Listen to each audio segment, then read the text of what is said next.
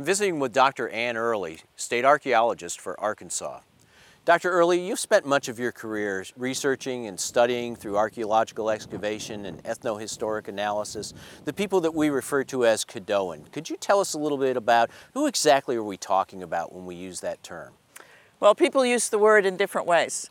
Caddoan itself is a language group, and there are many modern tribes and nations who are part of that language group. The particular group that we are focusing on in this area are the Southern Caddo, or as they call themselves often, the Caddo proper, the Caddo Nation, Caddo tribe, people who lived in the Four Corners area of Oklahoma, Texas, Louisiana, and Arkansas. And this part of the Arkansas River Valley here at Spiro are often believed to be the location where a northern group of Caddo also lived in the centuries around 1000 AD. And you've worked with other Caddoan-speaking peoples, both in Oklahoma and Arkansas, haven't you?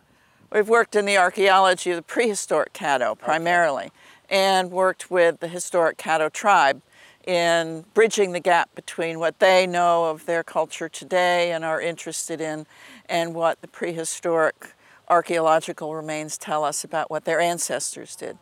What types of sites have you excavated over your career? I've worked on mounds and salt-making habitation sites or settlements, farmsteads. Those are primarily the kinds of sites that I've been involved with. What's salt-making about? The Caddo were among the people in the southeast who were able to make salt. The underlying subsoil has salt in it, and when water passes through it and emerges as springs and streams, it's briny. And you can actually make salt from it if the brine is strong enough, and you have to do that by boiling the water. So that across the Caddo world, there were many places where Caddo communities spent a lot of their time boiling salty water, making salt cakes, using it themselves, and then trading it far and wide.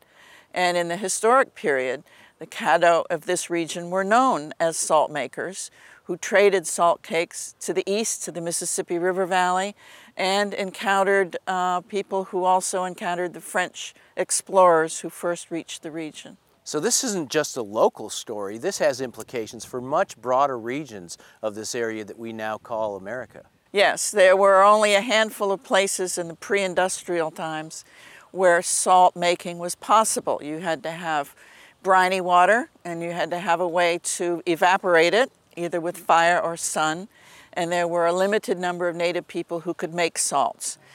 There are more complicated ways of making salt by growing plants and burning plants and putting water through the ashes and boiling that, but the Caddo world was one of the places that could have provided salts to people for hundreds of miles around. What do you think that the Caddo were receiving in return for this valuable salt that they were dispersing across the landscape? Well, there are occasional pottery vessels that we find that come from the Mississippi Valley or the Arkansas Valley down south. And there were probably other things that are perishable, including diplomatic relations, maybe wives and husbands, assistance in times of need. Social needs may have been met, not just physical needs. So it seems like salt may have been an important currency of relationships in the economies of the Caddoan peoples in the past. It was, and it's actually the same way across the whole world.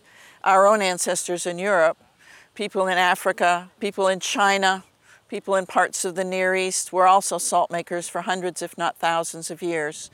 And it was a major opportunity for people to have a valuable commodity to be used with their neighbors.